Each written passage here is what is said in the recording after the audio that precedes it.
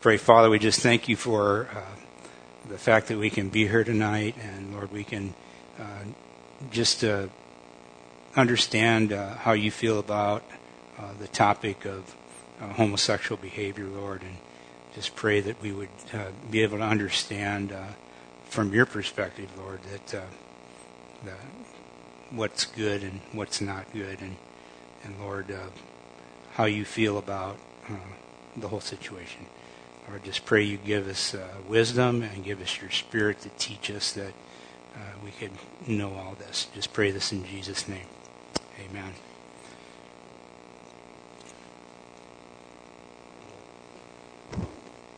Okay. So we're in Genesis chapter 19. And we're not going to go that far in Genesis 19 today. We're going to cover verses 1 through 11.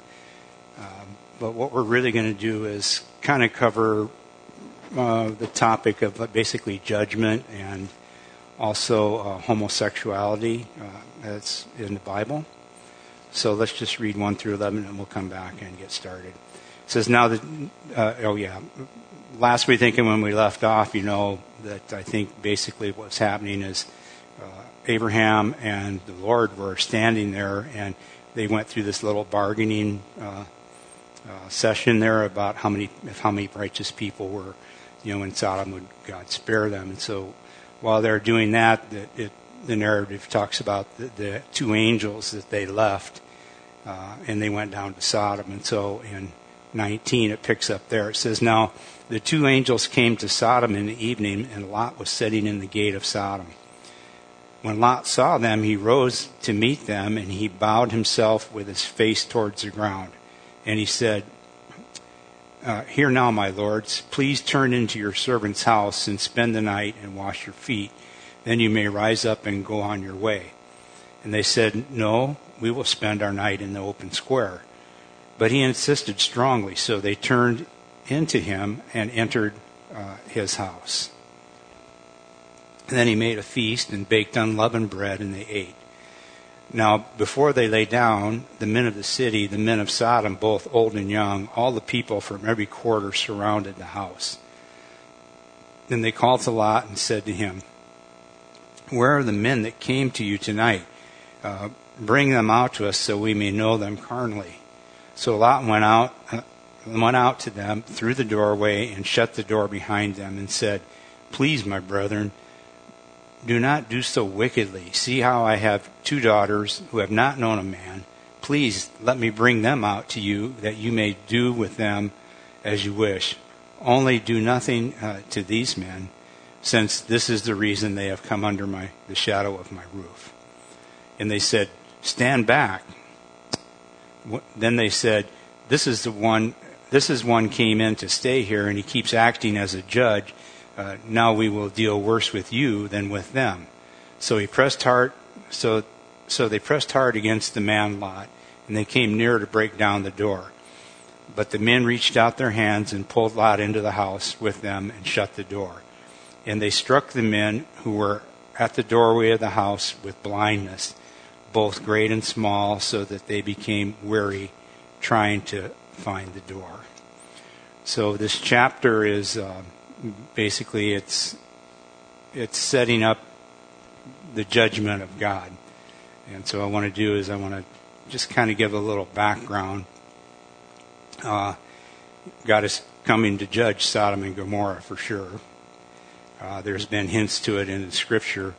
But I want to go back just a little bit about judgment. So if we go back to Genesis 6:5, in Genesis 6:5 it says, then the Lord saw that the wickedness of man was great in the earth, and that every intent and the thoughts of his heart was only evil continually.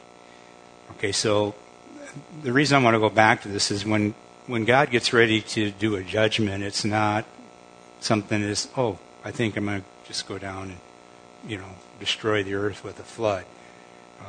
If you can see here in Genesis 6:5, he says that every intent and the thoughts of their heart was only evil continually.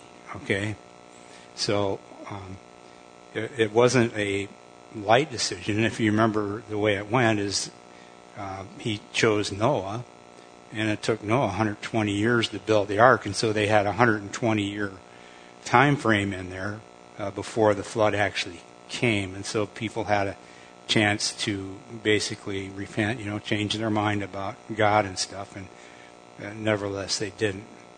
So question 1, it says, when God judged the earth with the great flood, the wickedness of man was great in the earth, and that every intent of the thoughts of his heart was only evil continually. So, a lot of times we'll look at our culture and we'll think things are pretty bad, but not as bad as this. And we're talking about every intent of the thoughts of his heart was only evil continually. So it was just an ongoing thing. I mean, we're talking about something that's hard for me to even imagine. So I want you to keep this kind of in mind, because at the end we're going to come back to this. So Genesis 13,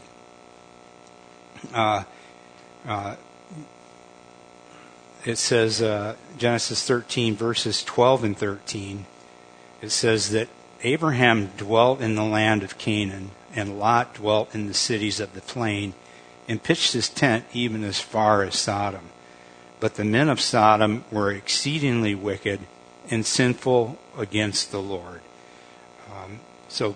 A few chapters ago, it starts basically laying the groundwork here that there were the city of Sodom was basically hostile towards God. So in number 2, it says the men of Sodom were exceedingly wicked and sinful against the Lord. In Genesis 14:2,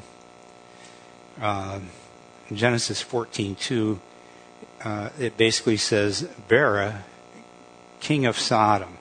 And we talked about this a few weeks ago, that the name Bera actually means son of evil. So in number 3 there, Bera, king of Sodom, Bera means son of evil. There's, everything is kind of like in a name. When I spent, a lot of time in the military, and my last tour was a company commander at boot camp. And so a company commander at boot camp is kind of like a king. I mean, you have a lot of control over a group of guys, and with a common thing on the streets, you got, at any given time, you could have, a few thousand recruits march around, in groups of 90. And if you could see a group of recruits over here doing something that they shouldn't be doing or messing up, it was a common phrase that we just look at the recruits, and if there are company commanders around, we just say, well, they're just a direct reflection of the company commander. And a lot of organizations, if you're involved in a captain of a ship, if he is of a certain mindset or a certain way, and then the organization, the ship, takes on that same character, if you will. And so I think it's kind of interesting that the king of Sodom was his name meant son of evil, and it's basically the people reflect him, or he reflects the people, however you want to think of it. In Daniel 4, it talks about the rulers of men and how God chooses them. I'm just going to read and start in 17. It says, "This decision is by the decree of the watchers, and the sentence by the word of the holy ones, and in order to know that the Most High rules in the kingdom of men." So God's in control of everything. He gives it to whomever he pleases, and sets over it the lowest of men. So, I think that basically what that really means is the people are kind of a direct reflection of the ruler. And so it doesn't matter, like even in our culture where we have, we vote, but, if you're from one political persuasion, And if the opposition party is in, and then, then that guy is the lowest of them all, right? But he reflects the lowest common denominator of that group of people. And then, but if your party's in, and then the other party feels the same way. But the whole idea is that the way God runs things, not always the best and the brightest are the ones that become rulers. And that's just a biblical fact. So there's another thing that kind of comes into play as I've been reading through this, is that, God's getting ready to judge, Sodom and Gomorrah. And we don't really know what else God has got going on. In Genesis 15 and 16, just to give it some context, in 15 it says, now as for you, this is God talking to Abraham, and in chapter 15 it says, as now as for you, you shall go to your fathers in peace, and you shall be buried at a good old age. But in the fourth generation they shall return here, for the iniquity of the Amorites is not yet complete. So God has a separate program going over, and he kind of reveals a little bit to us that he's basically saying, yeah, fourth generation, your people are going to come in, because really I'm doing something over here with these guys, but they're wicked, but it hasn't got to the point to where we're going to switch you guys out. So God has things that's going on that we have no idea what's happening. So, and number 4, God has things going on that we don't know about. So, there's another judgment to come, actually. And Jesus uses the flood and Sodom and Gomorrah as examples. So, in Luke 17, starting at verse 26, Jesus says, and as it was in the days of Noah, so it will also be in the days of the Son of Man. They ate, they drank, they married wives, they were given in marriage until the day Noah entered the ark and the flood came and destroyed them all. Likewise, as it was also in the days of Lot. They ate, they drank, they bought, they sold, they planted, they built. It's kind of interesting because he takes these two different judgments, really, and he talks about the conditions before the judgment. In the first one, he talks about marriage. It says they married wives, they were given in marriage. But in the second one, talking about Sodom and Gomorrah, marriage isn't mentioned in there at all. And it just kind of made me think of where just in my lifetime, like marriage was a lifetime deal, basically, when I was growing up, and now it's almost optional. I mean, if you run it, because I know I'll tell people I've been married for 35 years, and they're like, wow, you've set some sort of land speed record or something, to be married that long. But it's moving, 42 years. Awesome, yeah. But so the idea, though, is that it just made me think about our culture, and a lot of things that are happening in our culture. We can really kind of draw a lot of parallels between us and really Sodom and Gomorrah. It says, but on the day that Lot went out of Sodom, it rained fire and brimstone from heaven and destroyed them all. Even so, it will be in the day when the Son of Man is revealed. I don't know, it just made me think a little bit about our own culture and what's going on. Okay, starting at Genesis, we'll start at Genesis 19:1 right now and go through. It says, now the two angels came to Sodom in the evening, and Lot was sitting in the gate of Sodom. So he's sitting in the gate. So Lot was kind of like a frog in the frying pan. You've heard the analogy, you put a frog in a frying pan and put some cold water in it, turn the heat on low, and gradually the heat just gets hotter and hotter and hotter, and the frog doesn't realize it until it's too late, and then he's like boiled frog legs.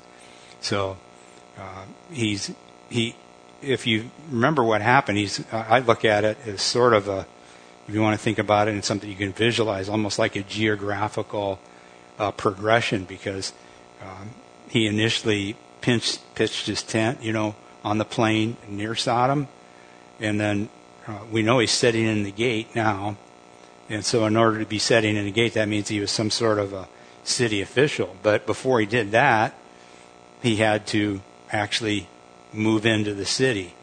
So he moves into the city.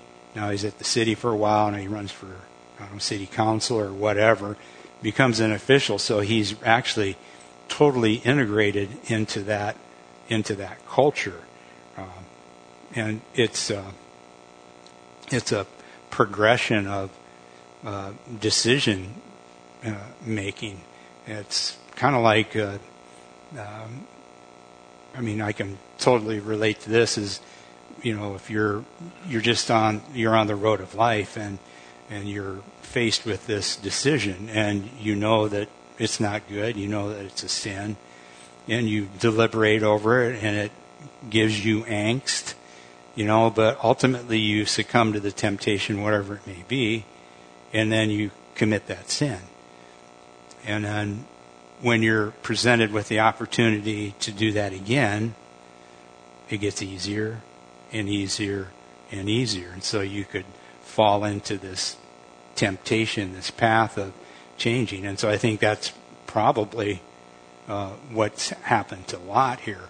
It actually probably started back in Egypt. Remember, when they're in Egypt, they got a whole bunch of stuff. They went into Egypt, but they came out with herds and and all kinds of people and everything. They, from a fiscal standpoint, they did very well in Egypt.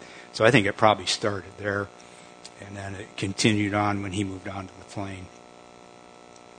I think 1 John, though, really, I've read through 1 John many times, 1 John 2:15 through 17. So question 5, Lot gradually integrated his life in Sodom.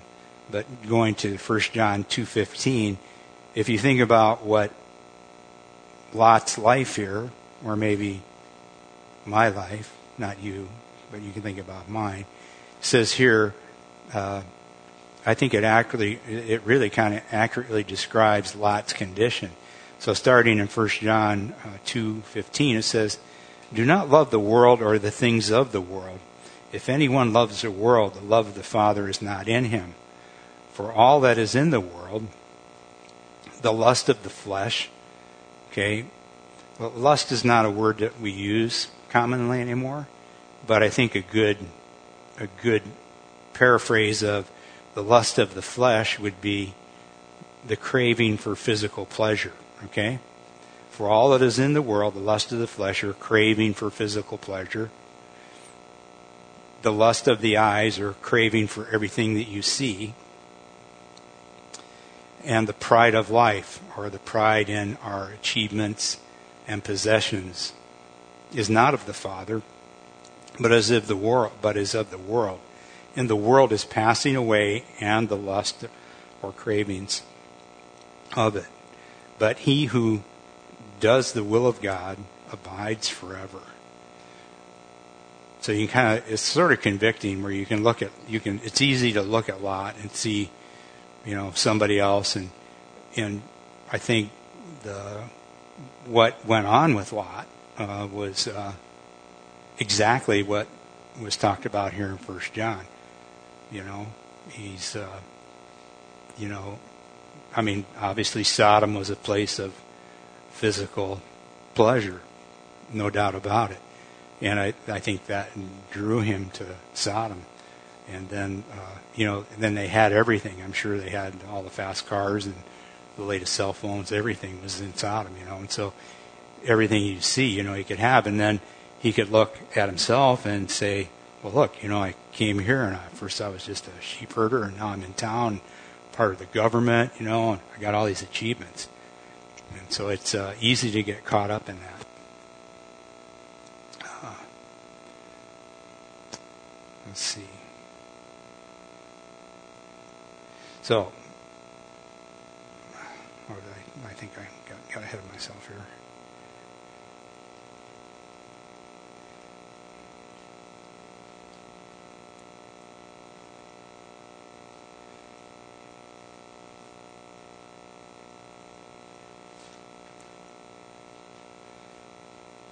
Okay, starting at, it says, when Lot saw them, he rose to meet them, and he bowed himself with his face towards the ground. I think that, Lot, like Abraham, basically the same response as Abraham, but Abraham kind of fell to the ground. Lot just kind of bent over and looked down. I think he wasn't completely spiritually dead, but he is definitely moving in that direction. Verse 2, he says, and here now, my lords, please turn into your servant's house and spend the night and wash your feet, and then you may rise early and go on your way. So he extends his hospitality to the angels, and they said, no, but we will spend the night in the open square. I think, the angels, they knew Lot's background, and they're like, maybe not. I don't think so. Or it could have just been a test to see if he was going to invite them in. Verse 3, but he insisted strongly, so they turned into him and entered his house. So I think that Lot knew that it wasn't safe on the streets of Sodom at night. I mean, it's here again, I just go back to my own life. I grew up as a young kid in the 50s, long ago, far away. But we never locked our doors. I mean, even when we went to the store, we'd leave the keys in the ignition and the windows down. It's not like that anymore. So it's kind of scary. So a lot of the stuff that we're reading about actually reminds me of where we're at right now. So then he made them a feast and baked unleavened bread, and they ate. So I saw the unleavened bread in there, and I thought, does this have any significance? And I think basically they had come in the evening, and it was just quicker to make unleavened bread than it was bread that had yeast in it. So later on with Moses, the unleavened bread came to represent the absence of sin. But I'm not sure that was the case here. I think it was just he wanted to get some food on the table for him. It says, now before they lay down, the men of the city, the men of Sodom, both old and young, all the people from every quarter surrounded the house. If you look at that, it sounds like a mob to me. It's like both old and young. All the people from every quarter surrounded the house. It sounds kind of scary to me. And they called to Lot and said to him, where are the men who came to you tonight? Bring them out to us so that we may know them carnally. So I guess normal, my idea when I read that right off the bat, it's just the understanding that the men of Sodom, they wanted to have homosexual relations with the angels that were staying at Lot's house. And the word carnally actually is not even in the original text. It's something that got added, and which is unfortunate because of the current state of our culture. I kind of researched this topic about 10 years ago, and then I kind of revisited it again here this last week. And there was a significant amount of teachers that are attempting to the fact that word carnally is not there as a reason to condone homosexual behavior. Other translations translate that same phrase. The NASB, the New American Standard Bible, says, bring them out to us that we may have relations with them. And then there's a footnote that says, i.e., have intercourse with them. The King James, which is probably the most accurate in terms, it says, bring them out that we may know them. And so it just says that we may know them. The New Living Translation says, bring them out so we can have sex with them. And the same thing for the NIV. But number 6, it says, words get their meaning by the context that are used. And so if we read on, we can get the context of this. It says, so Lot went out to them through the doorway and shut the door behind him. And verse 7, and said, please, my brethren, do not do so wickedly. See, now I have 2 daughters who have not known a man. Please let me bring them out to you, that you may do to them as you wish. Only do nothing to the men, since this is the reason they have come under the shadow of my roof. So I think it's fairly safe to assume that, what Lot does here kind of disgusts me, but he offers up his virgin daughters as, I don't know. Question is, why would he do that? I don't know. But it seems reasonable, though, that in the context of what we just read, that there was this, that they said they wanted to know these guys. It was definitely in a sexual manner. And then verse 9, we're gonna cover this whole topic probably in more detail than anybody really wants to, but I feel like we need to go through it. Verse 9, it says, and they said, stand back. Then they said, this is the one who came to stay here. They're talking about Lot. And he, Lot, keeps acting as a judge. Now we'll deal worse with you, meaning Lot, than them. So these guys that are, the mob is trying to get the men, the angels that are staying with Lot up. And Lot kind of makes a stand for them. They're mad at him, and they're saying, man, we're going to do worse things to you than to them. So they pressed hard against the man Lot and came near to break down the door. But the men, meaning the angels, reached out their hands and pulled Lot into the house with them and shut the door. And they struck the men who were at the doorway of the house with blindness, both small and great, so that they became weary trying to find the door. So, this is actually the first time that homosexual behavior is mentioned in the Bible. And it's mentioned directly or indirectly in actually several places. So what we're going to do is we're going to go through some, what I would call, they're just difficult passages to read. In Judges 19, I don't know if you guys have ever read Judges 19, but what it does is it documents an attempted homosexual rape of a Levite man, as well as a gang rape of his concubine. But it's remarkably similar to what happened here in Sodom and Gomorrah. So basically, to kind of give you, it pretty much covers most of the chapter, but just in the interest of time, it says in 19, there's a man, he's traveling home from retrieving his runaway concubine wife. He had this concubine, she ran away to her home, and she was acting as the harlot there. So he went there and got her, and he's bringing her back. And so they're at this point, they determined they're going to spend the night in the town square. And so at this point, they're invited by the house of an old man returning home from work. So in Genesis 19:20-28, it says, and the old man said, peace be with you. However, let your needs be my responsibility. Do not spend the night in the open square. So he brought them into his house and gave fodder for the donkeys, and they washed their feet, and they ate and drank.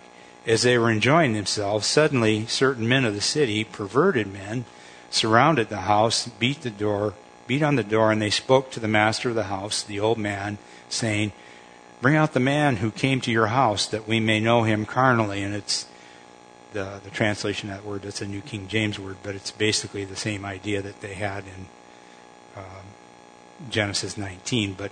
But the man, the master of the house, went out to them and said, no, my brethren, I beg you, do not act so wickedly. Seeing this man has come into my house, do not commit this outrage.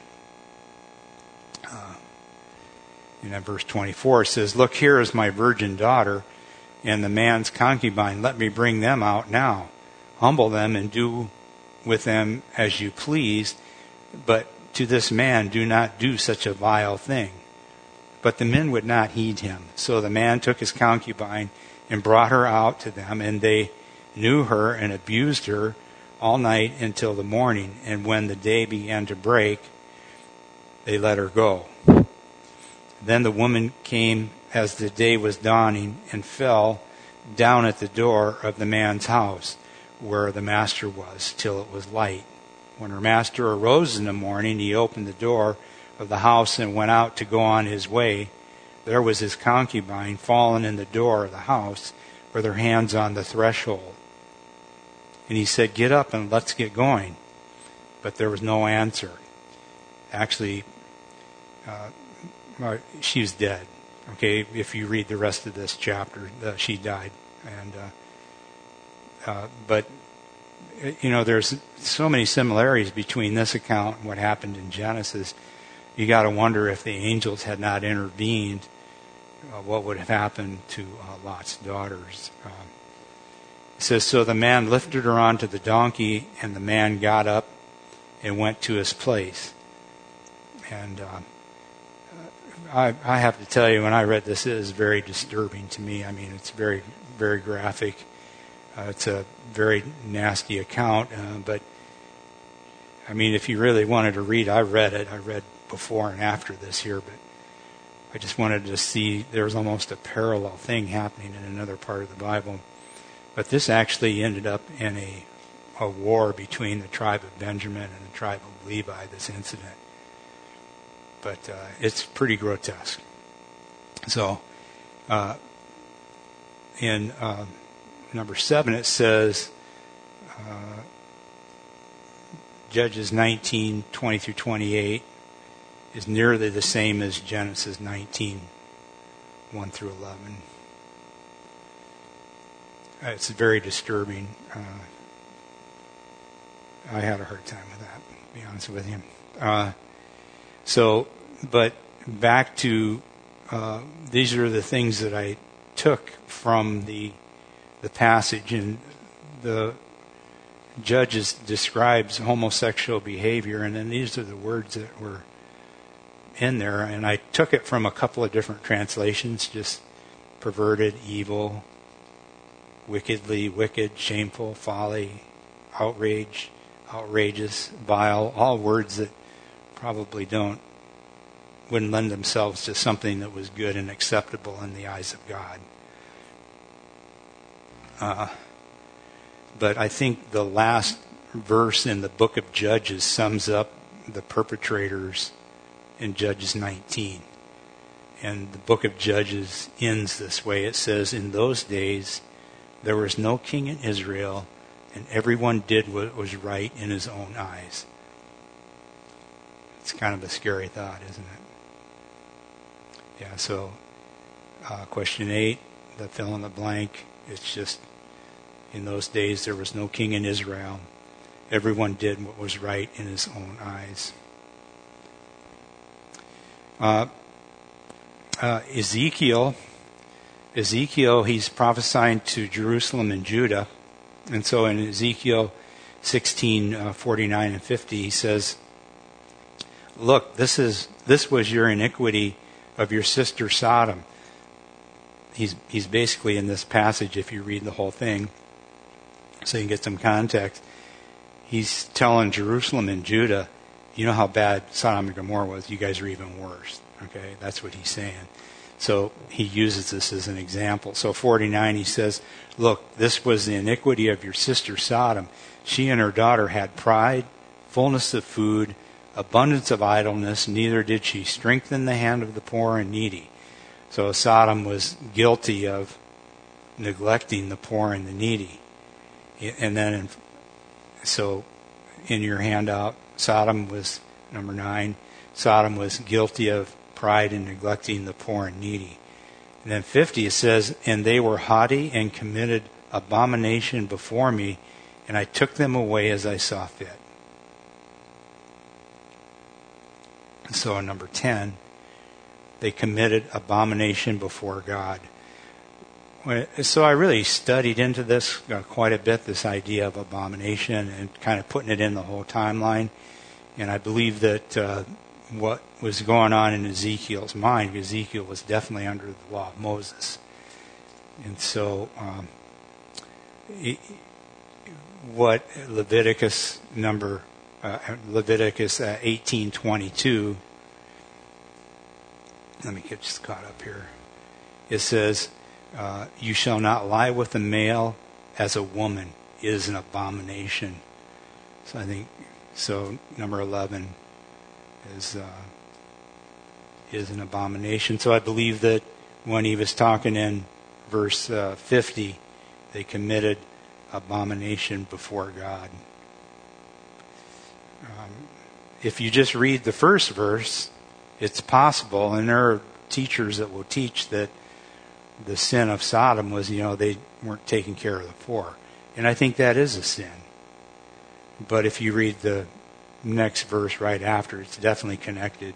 And they committed an abomination before me. And so the abomination was certainly Leviticus 18:22. And that's another real fun chapter to read also, Leviticus 18. There's all sorts of sexual laws there. And the thing of it is that a lot of people would say that, all this stuff is Old Testament stuff, and it doesn't have anything to do with us today. But to be honest with you, the New Testament is really in harmony with the Old Testament on this subject. So, and I do have to say that it hasn't been good so far, but it's going to get better. So the Old Testament or the New Testament's in harmony with the Old. And so there's a few scriptures that I wanted to just look at, and this is just basic, Christianity 101 here. 2 Timothy 3:16. It says that all Scripture is given by inspiration of God, or it's God breathed, right? It's like it came from God's own lips, and it's profitable for doctrine, okay? And so doctrine is teaching. So it's profitable for what is right. It's for reproof, and so reproof is what is not right. All right? For correction, or how to get right. All right? For instruction in righteousness, or how to stay right. That the man of God may be complete, thoroughly equipped for every good work. So we have to keep that in mind. And it says all Scripture is given by inspiration of God. So everything, the totality of the book, is from God. So it's difficult to pick and choose. Now there's some things we know, like the Levitical diet, that's gone away, because in Acts we got new revelation. Peter got new revelation on that. But there are things that are in the Old Testament that I would say is timeless truth. And so if you look at the things where it's in the area of morality, the stuff that is talked about in the Old Testament, the vast majority of the moral stuff still applies today, because if you violate the moral things, in general, bad things happen as a result. They just do. If you look at the moral laws that are in the Old Testament, they still apply today. I mean, if you want to violate those moral laws, and then you're going to pay the consequence. So, and Romans 15:4 says, "For whatever things were written before were written for our learning, that we, through the patience and comforts of the Scriptures, might have hope." So these stories that are in there, maybe this Judges thing was there to be disturbing, so that we would try to avoid anything like that. So we're going to read some New Testament stuff here. In Romans chapter 1, this is an interesting piece of scripture here. It says that, "For the wrath of God is revealed from heaven against all ungodliness and unrighteousness of men, who suppress the truth in unrighteousness." We kind of see that going on right now, where people, they're trying to scrub God from the public square. Okay? Trying to suppress the truth. 19, "Because what may be known of God is manifest in them." Okay, it's part of who we are. "For God has shown it to them." Verse 20, "For since the creation of the world, His invisible attributes are clearly seen, being understood by the things that are made, even His eternal power and Godhead. So they are without excuse, because though they knew God, they did not glorify Him as God, nor were thankful, but came futile in their thoughts, and their foolish hearts were darkened. Professing to be wise, they became fools. They changed the glory of the incorruptible God into an image made like corruptible man, and birds and four-footed animals and creeping things. Therefore, God also gave them up to uncleanness in the lusts of their hearts to dishonor their bodies among themselves, who exchanged the truth of God for of the lie and served the creature rather than the Creator, who is blessed forever. Amen. So I just want to stop and talk about verse 24 here, because I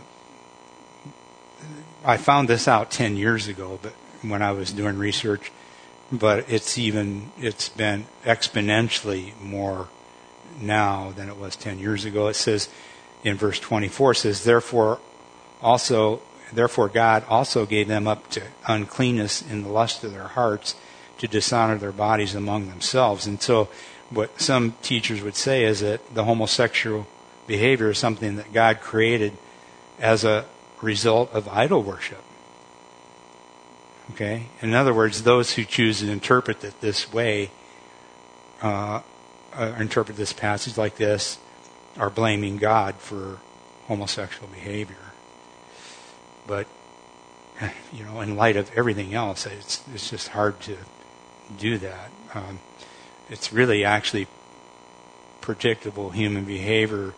It goes right back to the garden. If Adam's response after eating, from the tree of the knowledge of good and evil, in Genesis 3:12, then the man said, "The woman whom you gave to be with me, she gave me of the tree and I ate." So hey, God, it's your fault because you gave me her, she gave it to me. So it's kind of the same kind of idea for people that would try to interpret this verse to say, well, God is the one who did this, which is not true. In verse 26, it says, For this reason God gave them up to vile passions, for even the women exchanged the natural use for what is against nature. Likewise also the men, leaving the natural use of a woman, burned in their lust for one another, men with men committing what is shameful and receiving in themselves the penalty of the error which was due. And even as they did not like to retain God in their knowledge, God gave them over to a debased mind to do those things which are not fitting, being filled with all unrighteousness, sexual immorality, wickedness, covetousness, maliciousness, full of envy, murder, strife, deceit, evil-mindedness. They are whisperers, backbiters, haters of God, violent, proud, boasters, inventors of evil things. Like, that's a good one to fall into. Let's invent something that's evil. Hasn't been invented before. Wow. Disobedient to parents, undiscerning, untrustworthy, unloving, unforgiving, unmerciful, who knowing the righteous judgment of God, that those who practice such things are worthy of death, not only do the same, but also approve of those who practice them. So, in the broad context of Romans, this passage was written to convict the world of sin. The first 3 chapters, that's what it's all about. Paul's creating like an airtight legal case to convict the world of sin. And so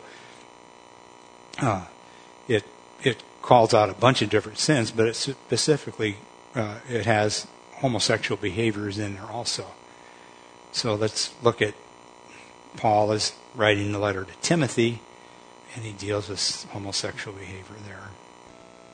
1 Timothy 1:8-11, he says, But we know the law is good if one uses it lawfully, knowing this, that the law is not made for a righteous person, but for lawless and insubordinate, for the ungodly and for sinners, for the unholy and profane, for murderers and fathers, for murderers of fathers and murderers of mothers, for manslayers, for fornicators, for sodomites, for kidnappers, for liars, for perjurers, if there is any other thing that is contrary to sound doctrine, according to the glorious gospel of the blessed God, which was committed to my trust.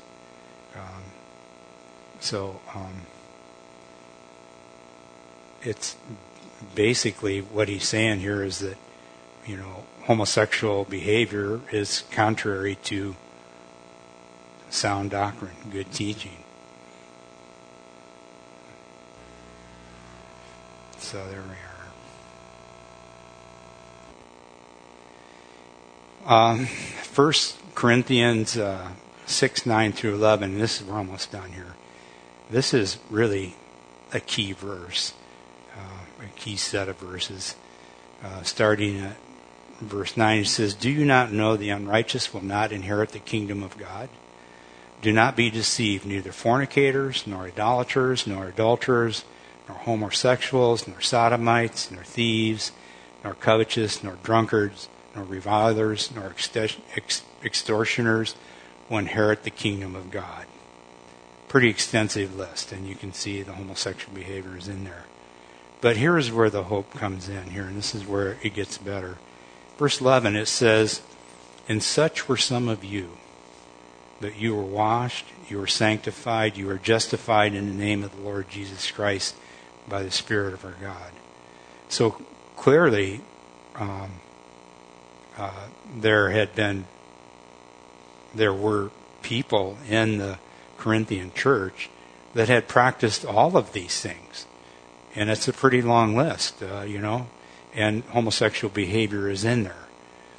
But clearly, homosexual behavior is sin, but it's not like the unpardonable sin. It gets mixed up in there with a whole bunch of other things. I mean, thievery or drunkards is in that same list, which creates a kind of a difficult situation because there's definitely what I would call, I think I've said it before, the Hatfields and McCoy, thing between the church and the homosexual community. And I think a lot of it has to do with the fact that, there's a lot of stuff in there that says homosexual behavior is not acceptable to God. It's just not. But according to this verse here, it's in that same verse as drunkards or thieves or covetousness. I mean, what's that? Well, I think what it is I think what it is that the idea here is that there's grace, and grace can deliver you from that. And it really boils down to kind of a heart attitude. There are a lot of people that would refuse to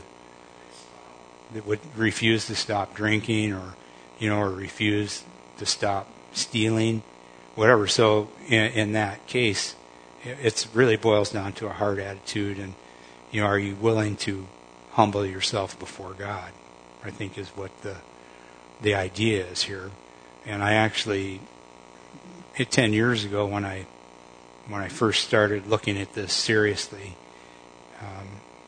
I went to, there was a local church that had a ministry for people that were convicted of homosexual behavior, and in their hearts they were convicted, not by the law. And I showed up, and there was supposed to be a meeting on a certain night, and I showed up, and it was a big church, and the parking lot's like totally empty. And I went to the room where we're supposed to be, and there was nobody there, and I went and found a janitor, and it had been shut down, and that they weren't having it for whatever reason. Either it was someplace else, or they canceled the meeting that night. So I was kind of sitting in a parking lot figuring out, well, what am I going to do? And this guy pulls in a truck, and he gets out of his truck, and he walks over to the same building, where that room where I was at, and he kind of did the same thing. Evidently, I went over and struck up a conversation with the guy, and it was kind of an interesting conversation because he was concerned about different levels of sin because what he had experienced. He was really outside of the pale of what you would, the common perception of what a homosexual guy as how they're portrayed on the media or however. He just didn't fit that mold at all. And but he was concerned about, is there different levels of sin? And the thing that he had struggled with is with this verse here, where it's the sin of homosexuals and sodomites is kind of mixed in with a bunch of other stuff. Why was the homosexuality such a I guess more light shined on homosexuality? And to be honest with you, I don't have an answer. I don't think anybody really does, but I do know that there is this, it's almost like an enmity between homosexual community and the Christian community.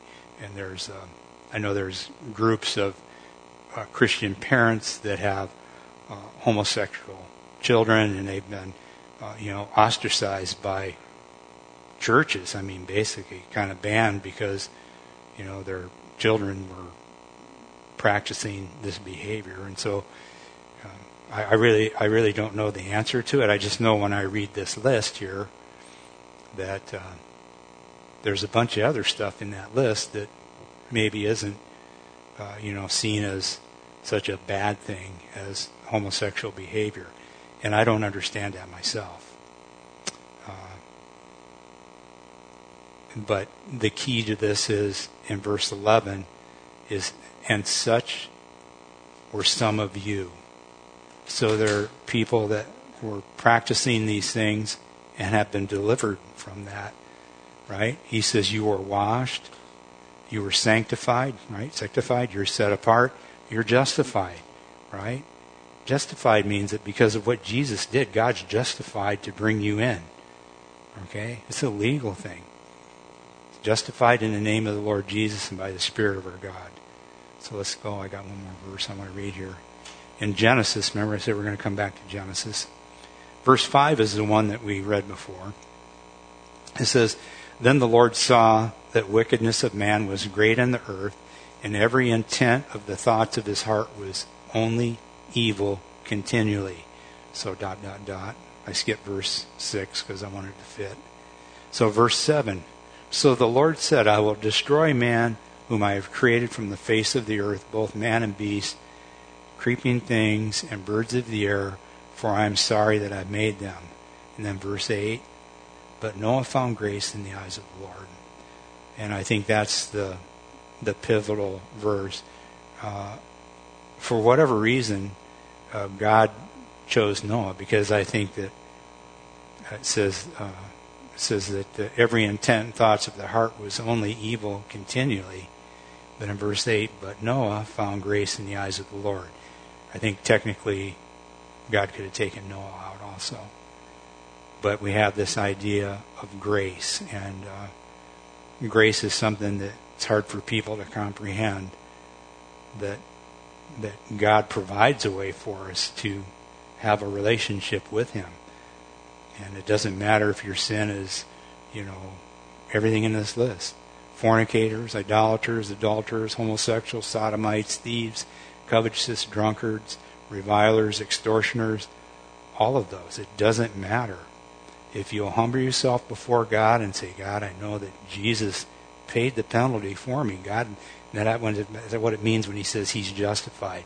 As a judge, He's justified to bring you into heaven because Jesus has already paid the price for you on the cross. So I think too that a lot of times we forget about it because we come to church and the Bible has a lot to say about how to live the right life. And through the grace of God, through the power of the Holy Spirit, we learn how to live that kind of life. And the longer we're in it, then we learn how to live it. But the idea is that a lot of times we forget. We forget that in reality, we're in the same group here that's listed as not going to inherit the kingdom of God. It's only because of Jesus and what He did and His sacrifice. So I think that might have something to do with the clash between the the church and the homosexual community. I think the other part of it is just everyone has to humble themselves before God, because the bottom line is God and I'm not. So it's His program. Let's pray. Father, we just thank you for your grace, and Lord, that we know that you're a righteous judge, and that you only want what is good for us. And Father, I just pray that as we think about these verses that we read, that we would understand where you're coming from, and that you are God, and that you love us. And no matter what it is that we've done, it doesn't matter if we humble ourselves before you and believe in Jesus, that we will have eternal life with you forever. We just thank you and pray this in Jesus' name. Amen.